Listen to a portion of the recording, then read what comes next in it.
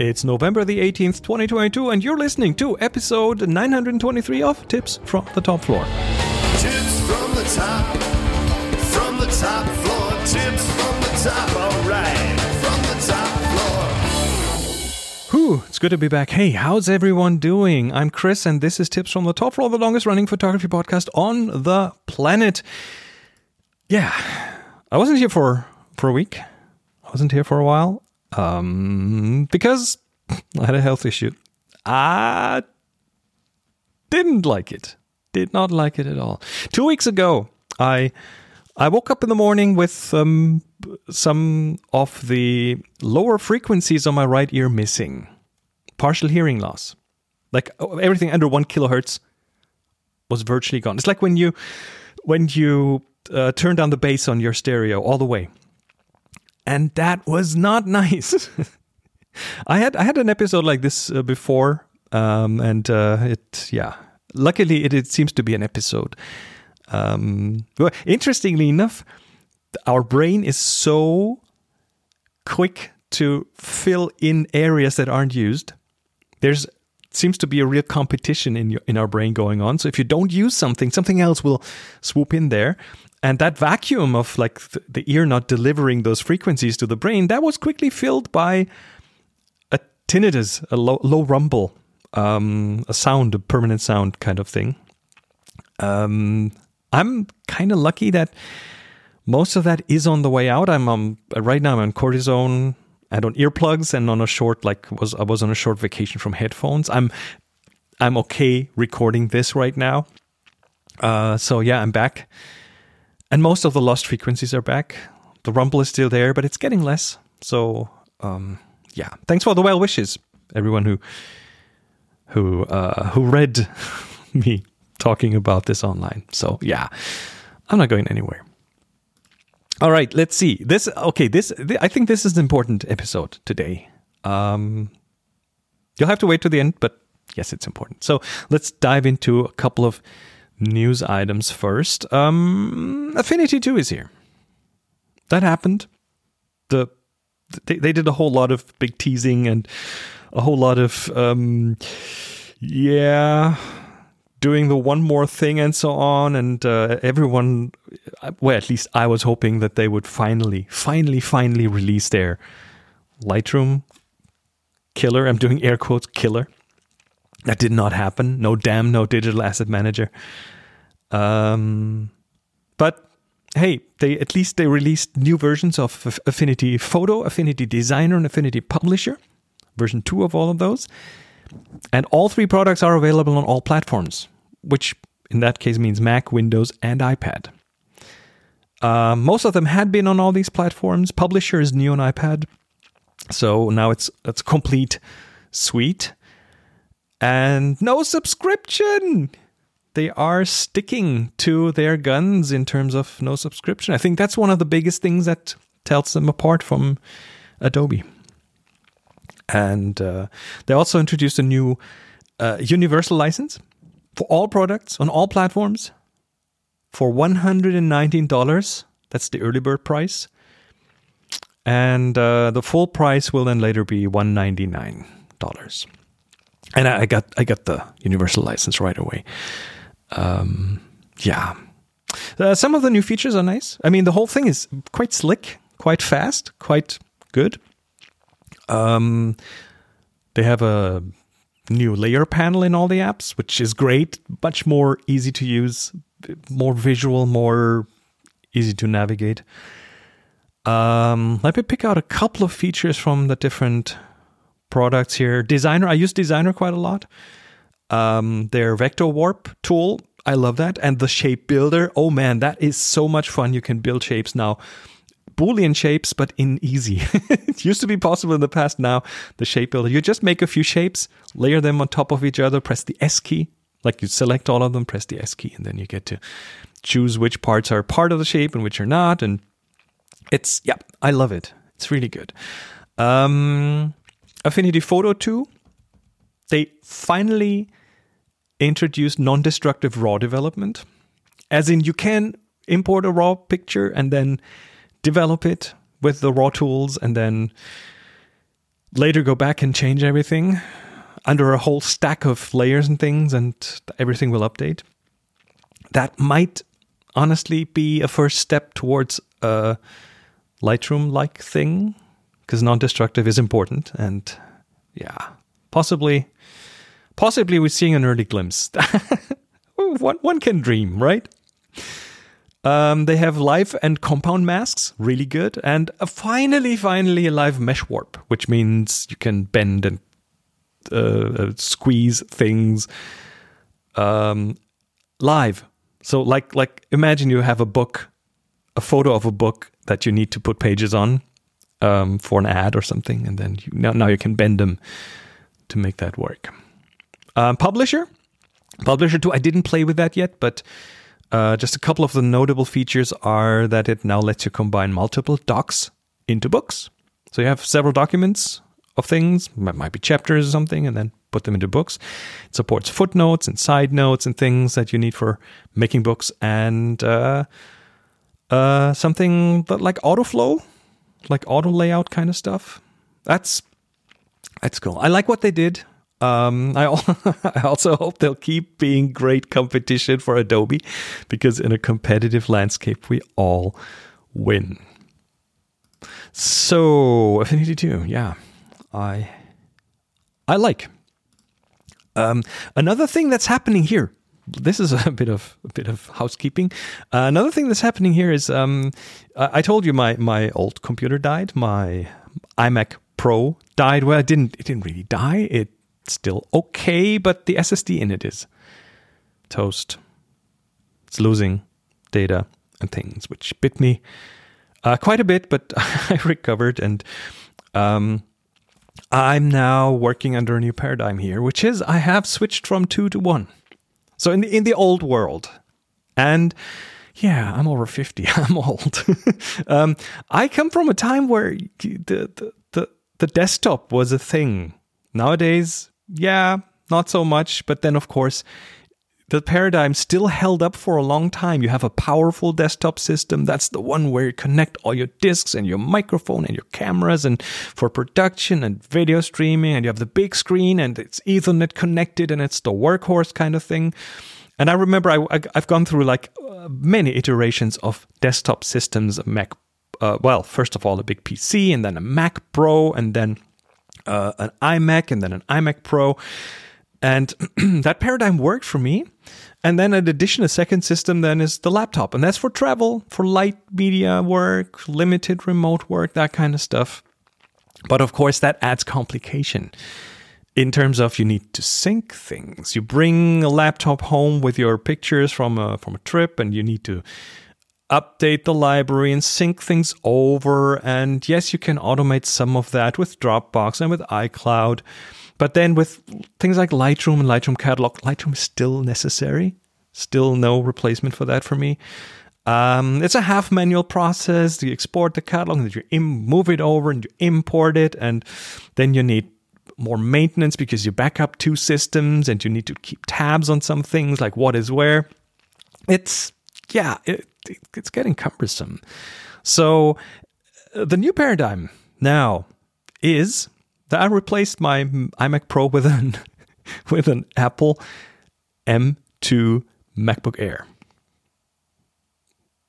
Yeah, the small one.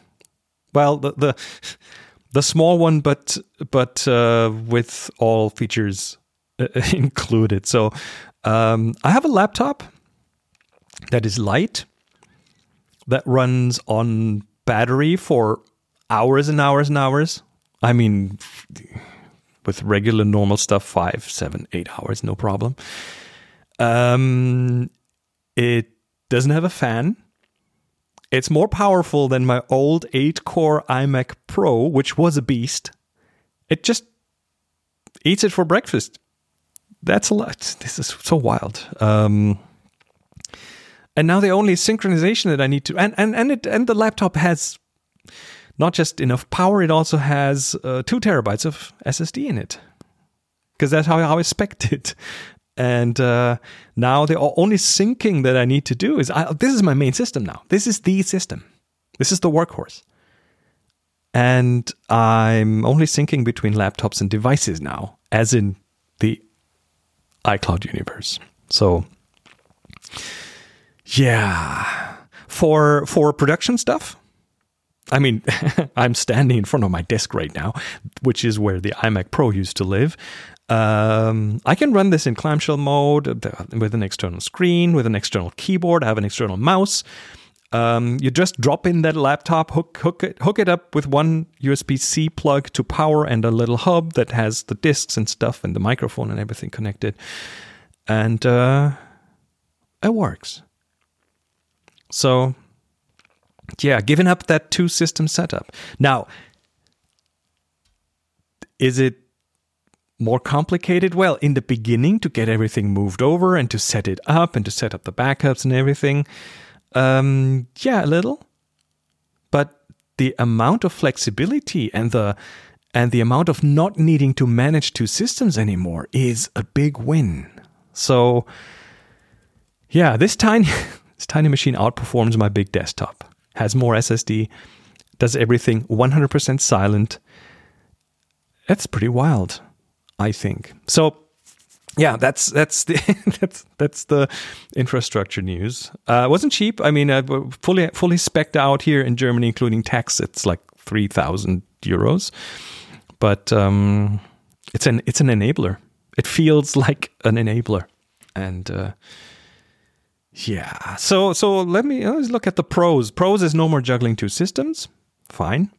Pros is it's portable. It's my main system. It's always with me. Yes, I have a couple of things on external disks, like my photo library, but I have smart previews in Lightroom, so I can still work and export my photos on the road. And I can use it anywhere because it's battery powered, and it's really good at that. Now, the cons, of course, is it's a smaller screen. The 27-inch 5K panel is nice. But again, mitigation is get an external display. I don't have one yet. Still working on that. But I still do have this plug it into the hub kind of location for like stationary stuff, production stuff, video streaming, and so on, backing up, microphone access, and so on. So yeah, it's the best of all worlds. Now, of course, big risk is now system loss, because this is the only system. This is my only system, and of course, there could be theft. There could be, I don't know, me dropping it or spilling a cup of coffee into it. Of course, mitigation for that is backups. There's Time Machine. There's cloud backups. I'm backing up several terabytes to the cloud, and also, and that's also important, frequently clone the main disk. I'm using Carbon Copy Cloner for that, which means I have a bootable copy of the disk or of the SSD. And if I need to, I can hook that one up to a new system, and that will work as this one. And of course, in case of an emergency, I've checked around. I can rent an equivalent system within 2 days. So could be here the day after tomorrow, and I'd be up to speed again quickly. So that is, for now, is my easiest or best way to take care of the risks. So yeah, from 2 to 1, it's quite fundamental, to be honest. One more piece of news from the space community. I have just heard about a big digital camera. Usually we try to make cameras smaller and lighter and more portable. Well, scientists are now building the world's largest digital camera, and it's part of a project called the Legacy Survey of Space and Time, the LSST. And it'll be, well, it's a telescope, but not in the usual sense. So it'll help astronomers study billions of galaxies over the next 10 years. That's the goal. It's 1.65 meters tall. It has 189 sensors. It has 3.2 gigapixels in total, and its largest lens has a diameter of 1 meters, almost 1.6 meters. What I find interesting is that it's not a telescope in the usual sense. Normally, what you think of when you think telescope is a mirror construction, mirror lens construction, folded in itself. But this one is a digital camera with actual lenses and a huge amount of sensors in there that are stitched together into one sensor. That thing is supposed to be finished at the end of 2024, so in 2 years. And it will then be transported to the Vera C. Rubin Observatory in Chile on a Boeing 747 and a train ride. And I can't wait to see some awesome pictures from it. Yeah, space is awesome, even if you're just looking at it from Earth. All right, here's where I want to send you off to a gallery of pictures. I've not been idling for the last weeks. I've been spending time learning, diving into things, and one of the areas that I found fascinating, intriguing is the whole area, and I'll have to keep bringing it up here, AI-generated imagery. And the link in the show notes is to a gallery of AI-generated pictures of myself. And all it took was to upload 30 selfies, simple selfies, to a website. And it was fairly easy because at least on your iPhone, in the photo library, you have an album for your selfies, things that have been shot with your camera that points towards you. And then that was simple to pick like 30 of them. And then go to a website, click a button to train a neural network on those pictures. And then type in prompts to generate new imagery. Is that a game changer? Yeah. Think about it. Product photography, stock photography, portraiture. There's change ahead, which is why you'll want to listen to what's up next in this show, because that's the big one. Okay, this is important and urgent. Because if you are in the field of making art of any kind, be it photography, be it graphic design, painting, digital art, making gaming assets, doing stock photography, doing product photography, you name it. If you're in any of these fields, then now is the time to at least get your feet wet and familiarize yourself with the concepts and with the possibilities and with the limitations of this new world. I firmly believe everyone needs to get at least an idea of what's possible, how it works, and you need to start thinking of how this could influence your line of work, how this could be a threat or a tool for you, and how you might benefit from knowing a bit more about AI-generated art. The developments that this field is seeing right now are going really fast. So the time is now. Let me say that again. The time is now, not next year, not whenever. Now. And the barriers to entry are not high. And I'm especially talking about one new development, and that is the ability to train your own network on pictures of your own person, of your own item, of your own thing. And then that neural network will be able to reproduce that person or that item or that thing in as many contexts and situations and light settings as you like. Go have another look at the gallery that I shared earlier. All of these pictures are based on training a network with 30 selfies of myself. The training was pretty much fully automated. It took 45 minutes in the cloud on some iron in some data center that you don't have to care about. It cost me $10. By the way, there are cheaper options. And now, using that trained data set, generating a set of new selfies based on any text prompt describing what I want to generate takes a couple of minutes and costs me a couple of cents. Is it all perfect? No. Is it improving? Yes, and fast. The last 90 days of Stable Diffusion, that's how long it's been around in the open source. Those last 90 days have been one of the biggest game changers and liberators of creativity that I've ever seen in my entire life. And I've seen many examples of democratizing the arts.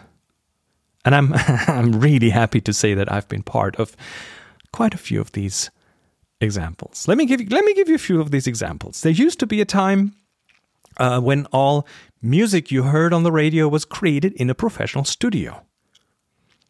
You needed specially treated rooms, you needed expensive microphones, you needed expensive effects gear and dynamic processors and a 24-track tape machine that no one could afford other than the big studios, and synthesizers that were really expensive, and so on and so on. And then the mid-90s came along, and things turned digital, and you could record those 24 tracks on a PC, and you could run effects plugins that mimicked their expensive hardware brethren to a T. And many professional recording studios went under. I came from what back then was called the home recording scene. And I ended up recording, mixing, mastering, and producing music without owning an expensive studio. And that music that I produced was on par with many studio productions. And the gatekeepers had to reorient. They had to learn and evolve or stay by the wayside. I was part of that wave and I embraced it. That was the mid-90s. Then the early 2000s came along and photography went digital. And again, the gatekeepers were those with the expensive photo studios and the expensive medium format cameras and the expensive lighting rigs. And many of them looked down on the digital cameras back then and laughed at them because those cameras weren't up to par with their resolution and their color fidelity and so on. And then the DSLRs dropped in price and became better, and the masses got access to new technology that was on par. And suddenly, the creativity was the limit, not access to expensive technology. And the darkroom went digital. That was replaced by Photoshop and by Lightroom. And the analog workflow became digital. And I was part of that wave, and I embraced it. Okay, 5 years ahead. The 2005 area. That's when radio went digital. And it turned into the podcast. And that time, the gatekeepers were the radio stations with their expensive studios and their big AM and FM transmitters and their radio licenses. And all of a sudden, there were thousands and thousands and thousands of people like me who had something to say, something to tell the world. And we had the internet to distribute the things we talked about. And we found audiences. I found you, or you found me. You're listening to it right now. And all of a sudden, every niche topic could find an audience. And I was part of that wave and I embraced it. And yes, right now, we're looking at the next big wave, and it's called AI-generated art, and AI-generated writing, and AI-generated music. Will it replace us? No, it won't. Some of us for sure, but turns out it works best when working hand in hand with people like you and me. People who learn how to guide it, how to use it as a tool to supercharge their productivity. And that's why I suggest you give it a go. Get your feet wet. See what it's about. Learn the new tools, play, explore, see what's possible, see where the limitations are. Be informed and stay on top of the developments. And by the way, I would love to be your guide on this journey. Let's learn together. Let's explore this together.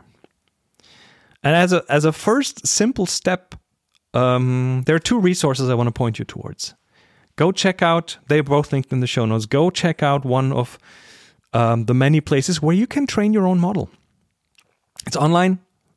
It costs a few bucks, not affiliated with any of these, but I suggest Astria AI. Astria AI, I think you pay $10 for training and then almost as many pictures as you like. Or AIpainter.com, also linked in the show notes. That one starts at like $2 for a training round. And you can train your own model and generate your own pictures just to get your feet wet, just to test the water.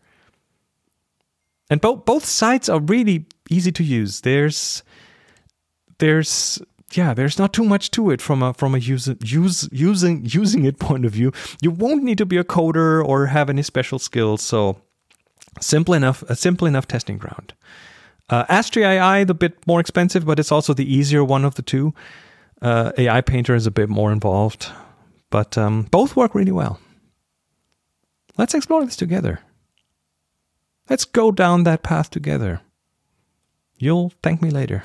Oh, and by the way, here's a little plug. If you want personal hand-holding, I'm for hire. You can always book me over on sensei.photo for a private lesson to help you get up to speed. Sensei.photo, SENSEI.PHOTO. Just hit me up.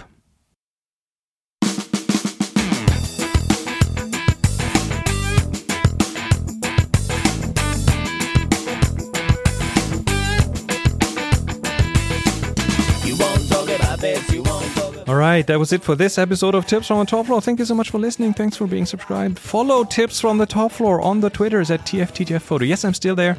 I'm also on Mastodon. Chris Marquardt at chaos.social, just in case. You better let me know. I remember that I told you. I'd love to get feedback from you. You can do that at tfttf.com/hi. That's tfttf.com/hi.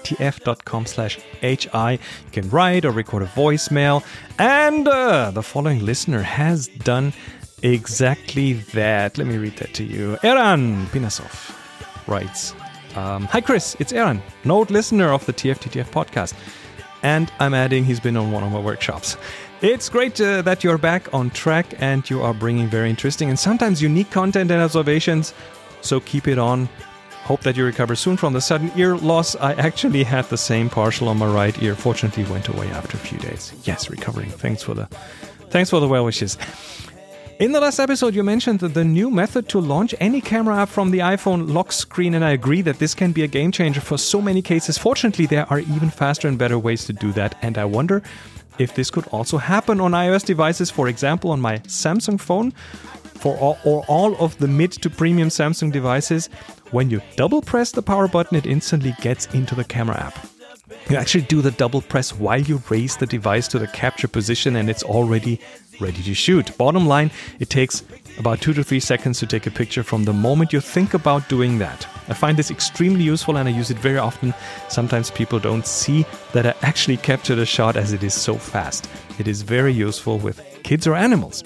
The fact that this is a physical button makes it even more convenient and I can use it without even looking at the device or screen. It's also possible to assign power double press to run any application, so I guess it's also possible to use other camera apps.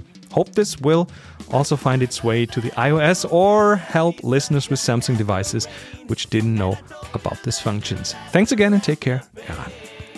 Well, great to hear from you. Thanks for writing in. On iPhones, the double press on the power button opens Apple Pay, so that is already taken by something else. There's one other method that I used for a while in the past, and that is you have accessibility settings where you can start an app by double tapping on the back of the phone. So you knock on the phone and it starts an app. But for me personally, it had too many false positives, so I constantly opened an app that I didn't want to. So I'm not using that anymore. The home screen thing, using that as a launcher but the big advantage here is that you can have direct access to multiple different cameras from there. So that's why I find it so intriguing. Anyway, your method on a Samsung Android phone sounds like fun. So thank you for sharing that.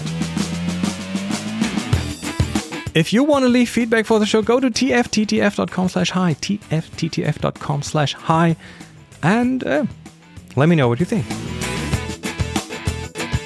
If you can, I really appreciate your support at Patreon, tfttf.com/Patreon. It starts at $1 per episode. It's voluntary, and it really helps keep the lights on. Your support makes a difference now more than ever. Thank you so much.